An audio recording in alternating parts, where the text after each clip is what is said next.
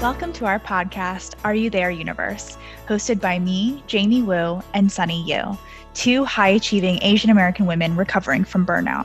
Join us as we embark on a journey to reclaim ourselves and inner power, unpack and explore the transformative nature of social change and justice at the level of the spirit, and heal our past traumas by exploring our present. Because when you heal yourself, you heal the world. When you evolve, the world evolves with you.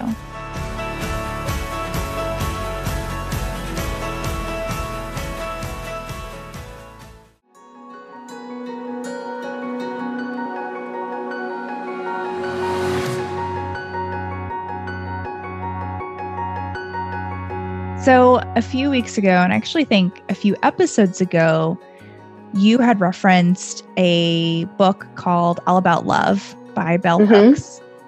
And I took it upon myself to read that book and actually just finished it over the weekend. And it has been such a transformative journey. I said it's so good. It's so good. It's so good. And I even have encouraged my partner to read it, and he started this weekend. And yeah, what a great idea. It's really become basically a North Star in terms of now how I am interpreting and embodying love as a healing form. You know, the word love is hard to really define because people kind of throw it around, and we don't really take the time to think about how powerful love can be in so many facets of our lives in terms of the values that we hold, how we interpret our past, present, and how we can imagine the future.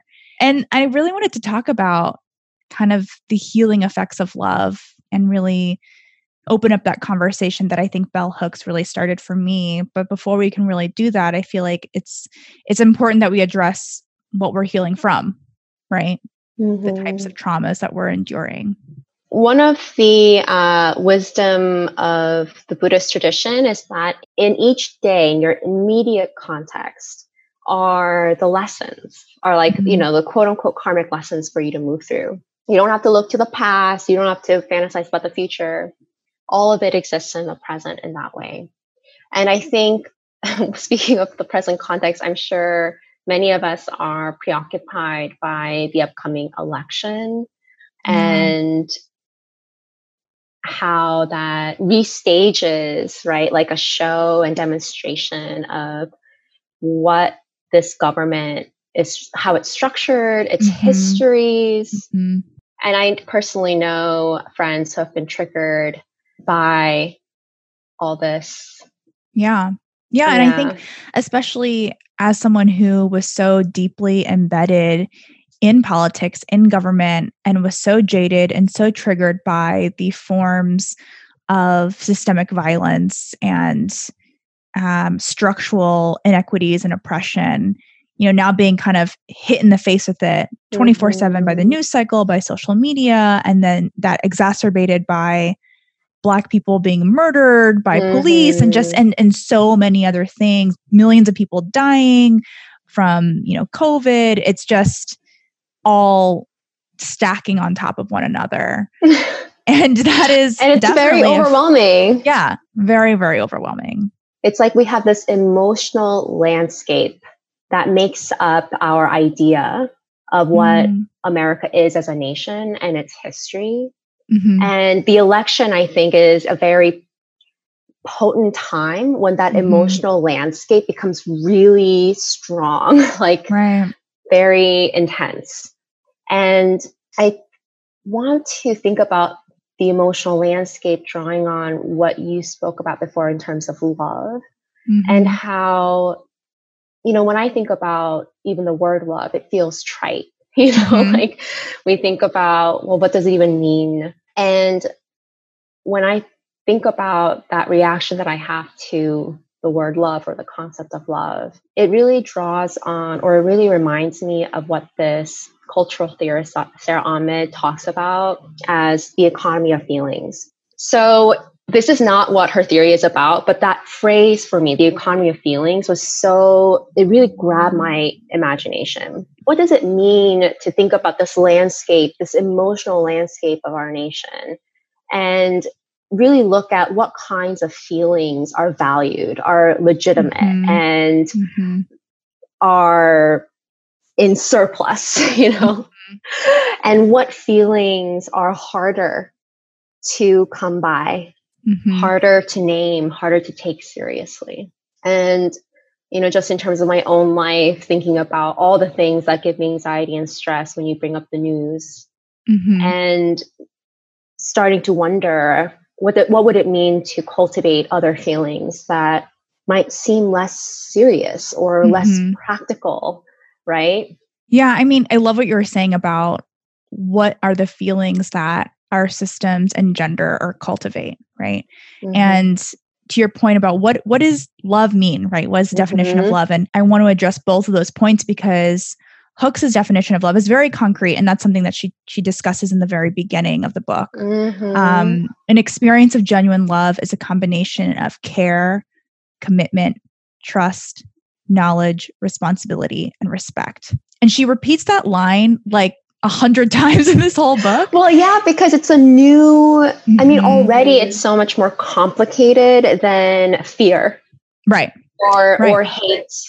And it's more deeper than what I think a lot of people may consider love as, like just being caring towards someone, right? That being caring towards attached someone, to them. Right. Or some form of like romantic love, right? That love is so much more complex and more powerful. Or duty, obligation. Oh yeah, for sure. And to your point, I think like what other feelings can we cultivate is what Hooks also refers to as living by a love ethic, right? Creating a culture of love instead of fear and intimidation. And speaking of what our society tends to value, I think the perfect example is when all of these Black Lives Matter protests were taking place.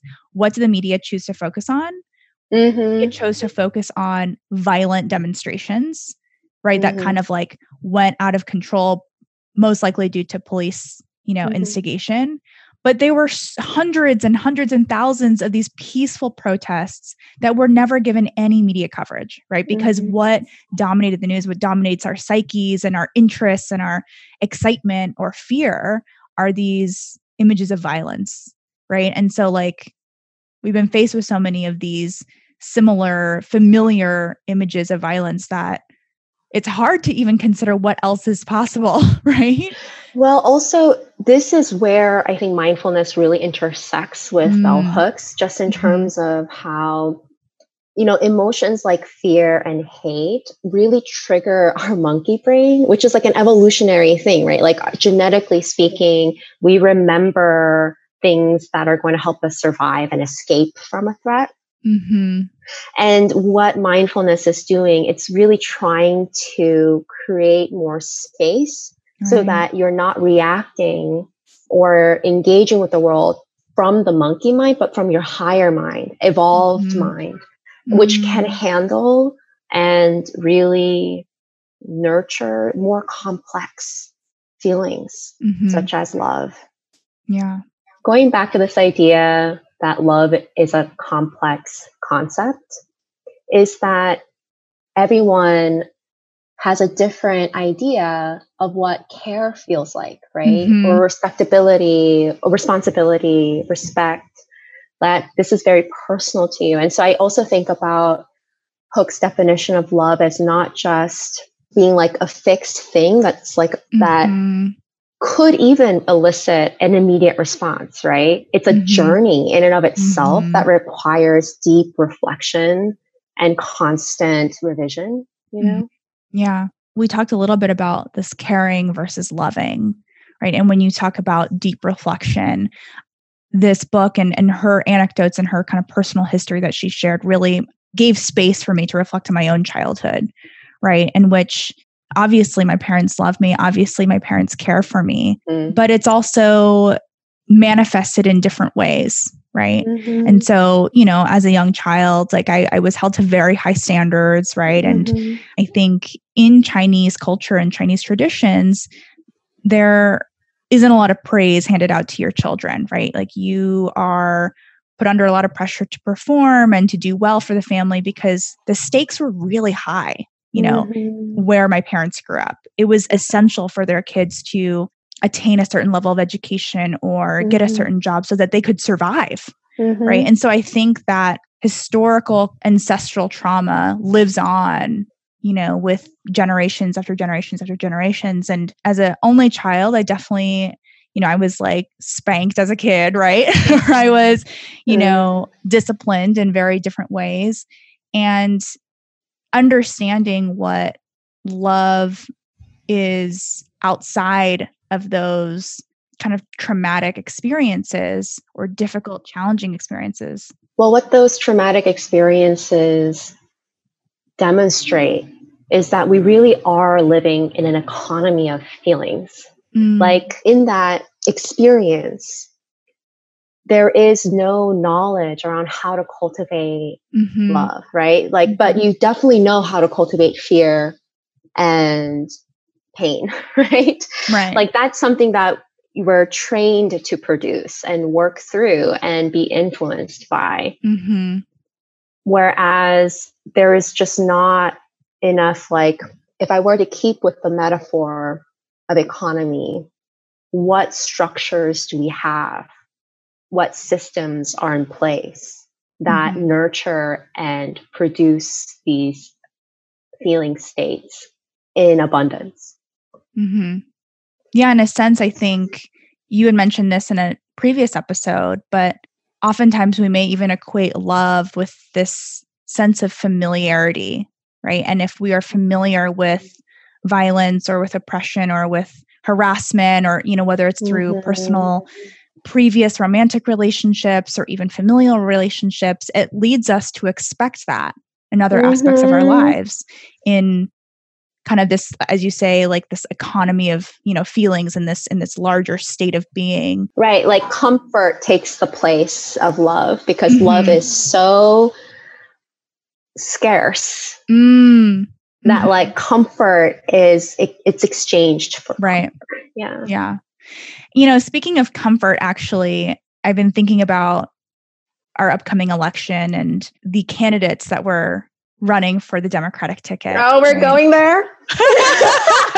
I don't want to spend too much time on this, but I do think, like, interestingly, I can't believe I'm saying this, Marianne Williamson, who feels like ages ago when she was running for president. She is known as a author and spiritual leader. And I remember at that time basically thinking she was nuts. And I wrote her off. I was like, this woman's crazy. Like, don't even listen to her. Like, what a weirdo. And, she had no government experience, didn't really know much about government writ large. But interestingly, Bell Hooks references her a few times in this book. And this book was long before the election. Yeah, she was a spiritual leader before. Yeah. Yeah. And she's a very well-known spiritual leader. Yeah. And, if I remember correctly, she was the first person to introduce the concept of reparations for this country. Like, we need to do reparations for our past sins, in committing slavery. And she was the one who was talking about living with a love ethic, right? What it means to lead from a foundation of love. And because, as you said, love is so scarce and so unfamiliar in these large institutions and these large systems, I wrote it off as like, that's crazy. Right. Like, it's not practical. Yeah. Like, she's just, woo woo, like whatever. Yeah. But, kind of reading through this book really forced me to reexamine my own biases about love and my own biases about leadership and what government can really do, or what public service can really do for communities of color or, marginalized populations, et cetera. And so, well, the topic about reparations is really interesting because reparations it's not clear what reparations has to do with love. But when you read into it, it's kind of like you need something like reparations in order to make the soil fertile for love to take root. Right? Like, we have these really dominant narratives around hate and fear. And how are you to transform those narratives so that love can be a part of that? So the problem with these narratives around fear and hate, around like white supremacy, police violence, is that it does not leave much room, if at all, for love to be had, to even be imagined or thought. And so what reparations do is it creates that opening of like, it's like setting the stage, almost like clearing, not necessarily erasing, but setting the stage for growth. And the tricky part about this conversation on reparations is that it's kind of like, okay, I'm ready to learn from the past and redeem it.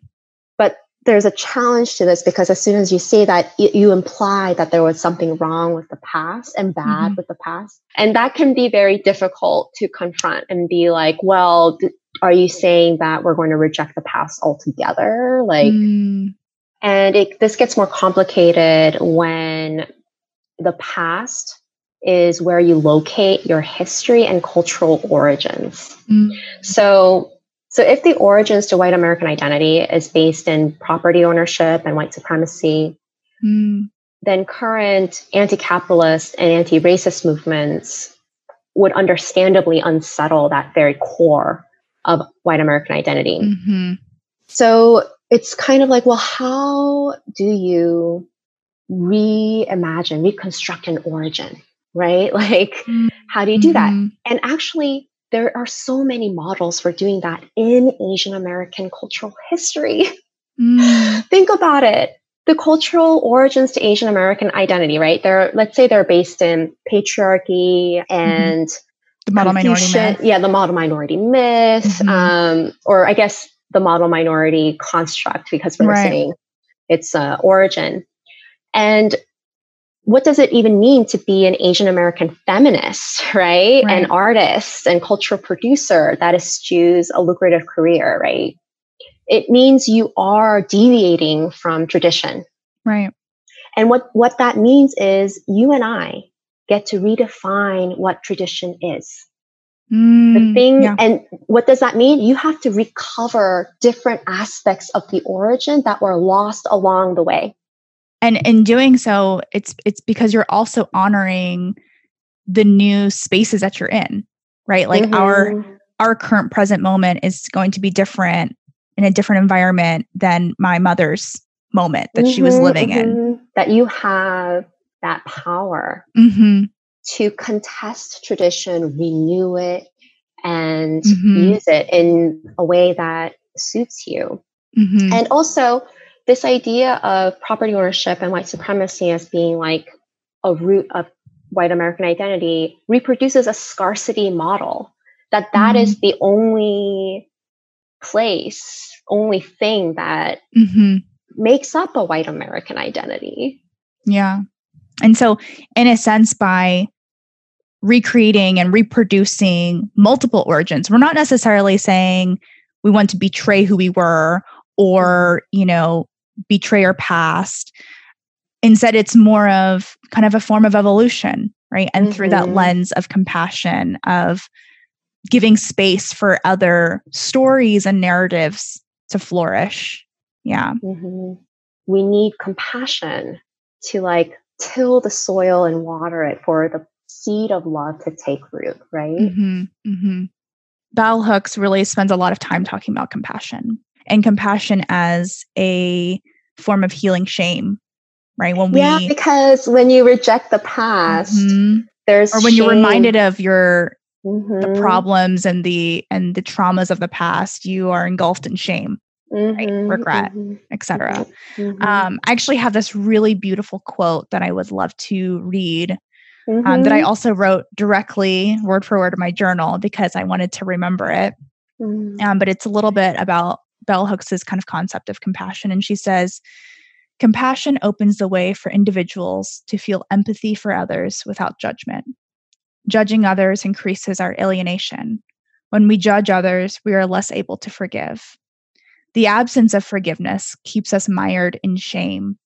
Shame breaks and weakens us, keeping us away from the wholeness healing offers. When we practice forgiveness, we let go of shame.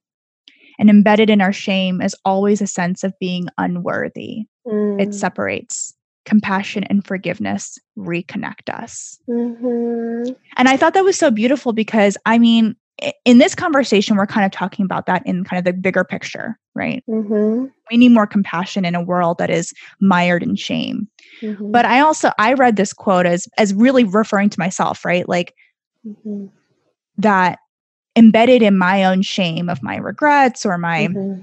you know, my childhood or my past experiences is the sense of being unworthy, right? Mm-hmm. Of this unworthiness of love, of, seeking peace, of finding joy, and being compassionate with myself. Forgiving myself allows me to reconnect from that separation of body, mind. And what you're saying also ties into what makes it so difficult to break from the past, mm-hmm. because oftentimes the shame that we carry is the thing that connects us to our parents, our grandmothers, our ancestors, our culture, our identities. Mm-hmm. Yeah, actually, that really struck a nerve, because growing up, I felt a lot of shame around not being able to speak Chinese, mm-hmm. right? And it was not living up to my parents' expectations in being a dutiful Chinese daughter, right? Mm-hmm. So much so that I actually ended up double majoring in Chinese in college because I wanted to make up for that. I ended up studying abroad in China to learn, and it's not necessarily like, I felt like I had to. It was something that it was definitely a mature, deep kind of realization mm-hmm. that I wanted to. I didn't feel like I had to please my parents. I really wanted to learn Chinese, but as a young child, I definitely felt ashamed of that, right? Mm-hmm. And felt unworthy. In a sense, it really made me very dependent and craving of other people's validation and praise, not receiving affirmations or validations from my parents. And so I think in order to kind of feel better about myself, right, mm-hmm. instead of practicing compassion, I instead went the other way, which is I acted out, right? I villainized mm-hmm. my mother as the unreasonable one. It was kind of my own defense mechanism mm-hmm. for my own insecurities and for not really understanding or feeling that sense of worthiness or that compassion for myself or for my mother, right? And I think it's important to note, as you mentioned before too, that embedded in all of that are my parents' own wounds, right? Mm-hmm. My mother's own shame, of mm-hmm. not being able to kind of fulfill her destiny and mm-hmm. career as being a doctor. And I also imagine her duty as a Chinese daughter herself, right? Right. Oh, absolutely. She was the only one in the family to move to the United States, right? Mm-hmm. I'm sure even though there was so much opportunity and excitement for that, there was also shame in that. There's something too about a parent who cannot help themselves but reproduce their traumas for their child, where it's kind of like now you have a common experience that you share, that keep you together. I mean, it's a toxic form of attachment and binding. Yeah. Oh my gosh. Actually, there's this amazing book called Ingratitude by Erin Koo Nin. And it's about how the ungrateful daughter, Asian American daughter, is reproduced constantly in literature, culture, and etc. Mm-hmm. And what that does is it binds the daughter to the family. It binds the daughter to the culture, to the origin. Mm-hmm. Yeah. And so what does it mean then? Because there's another scholar who writes this book, Acts of Betrayal. Oh my gosh, I can't believe I'm forgetting her name. But in that book, she talks about how Asian American women are oftentimes depicted as betraying their race whenever they, marry outside the race or pursue a non-lucrative career. Mm-hmm. Leslie Bow, that's the author. And we talked about in an earlier episode about how difficult it is to chart a different path from your mother, from our mothers, without shaming them, without faulting them for the choices that they've made, right? Or even feeling like you're better, right? Or feeling shame that you have more opportunity than they did. Exactly, right? Exactly. Yeah, and I think I was doing to my mother exactly what Bell Hooks was kind of calling out, right? I was judging her without having compassion for her wounds. And then in reproducing that, judging myself and shaming myself and not having compassion for my own wounds. And I think before we can even think about or even look to do that on a grander scale, it's almost essential that we do that for ourselves first, right? As an internal practice. And that's what mindfulness and meditation and these kinds of connection between our own healing and social justice movements have in common, right? It's that, as we said in our first episode, when you evolve, the world evolves with you. You know, when you heal yourself, you can help heal the world.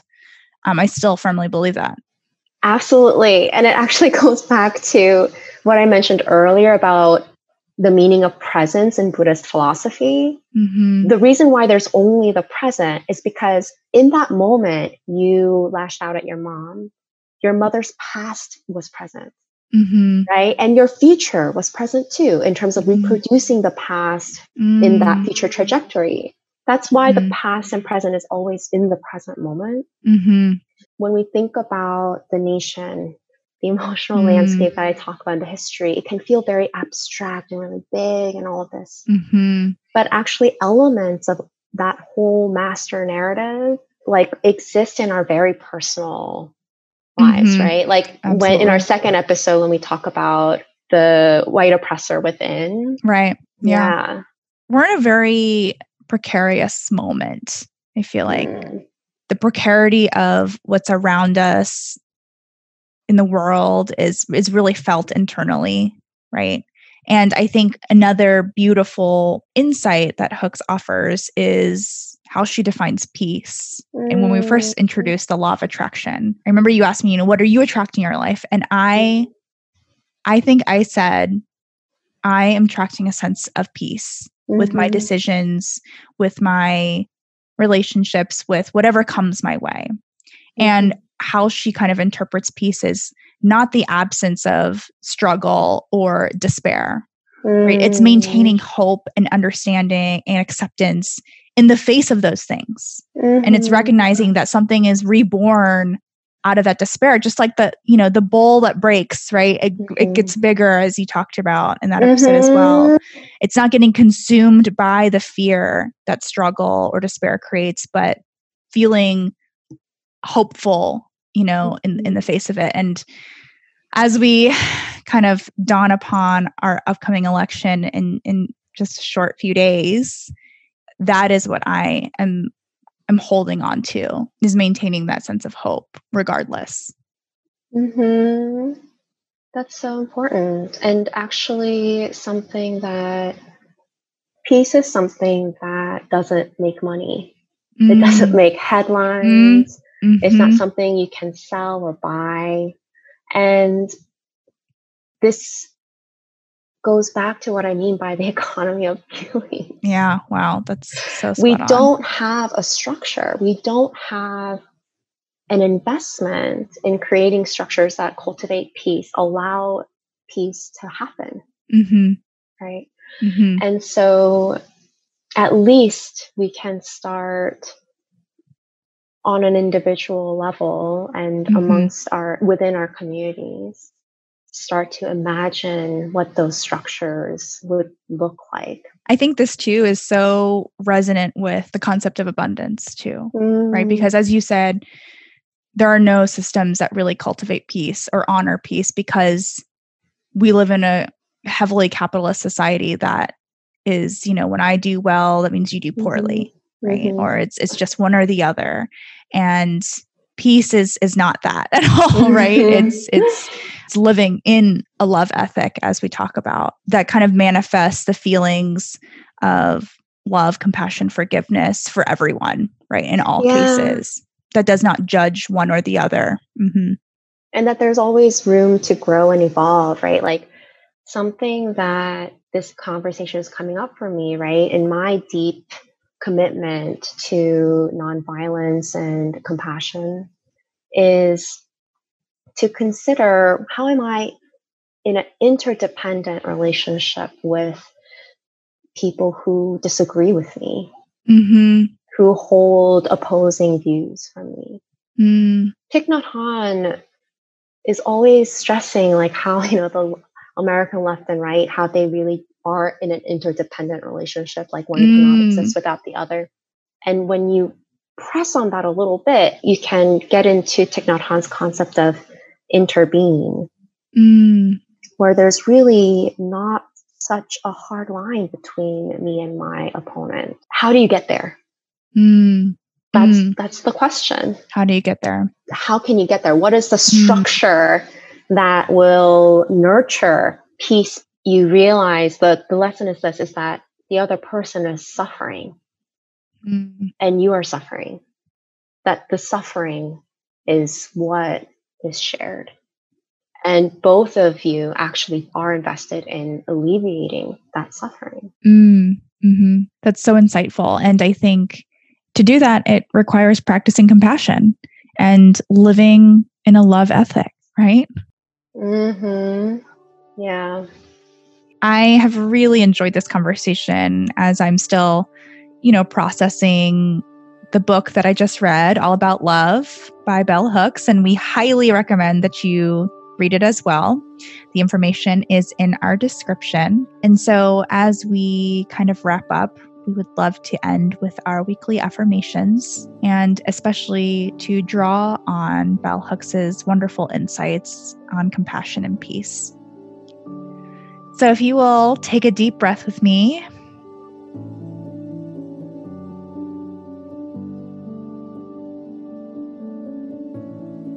I maintain hope in the face of despair. When I practice forgiveness, I let go of shame. Compassion and forgiveness reconnect all of us.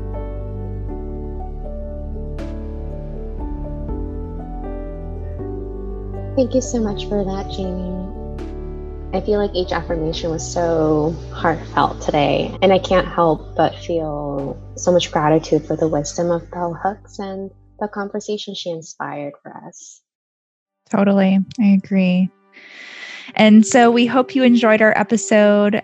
Please continue to tune in and send in your thoughts and your questions, and we'll chat with you next time.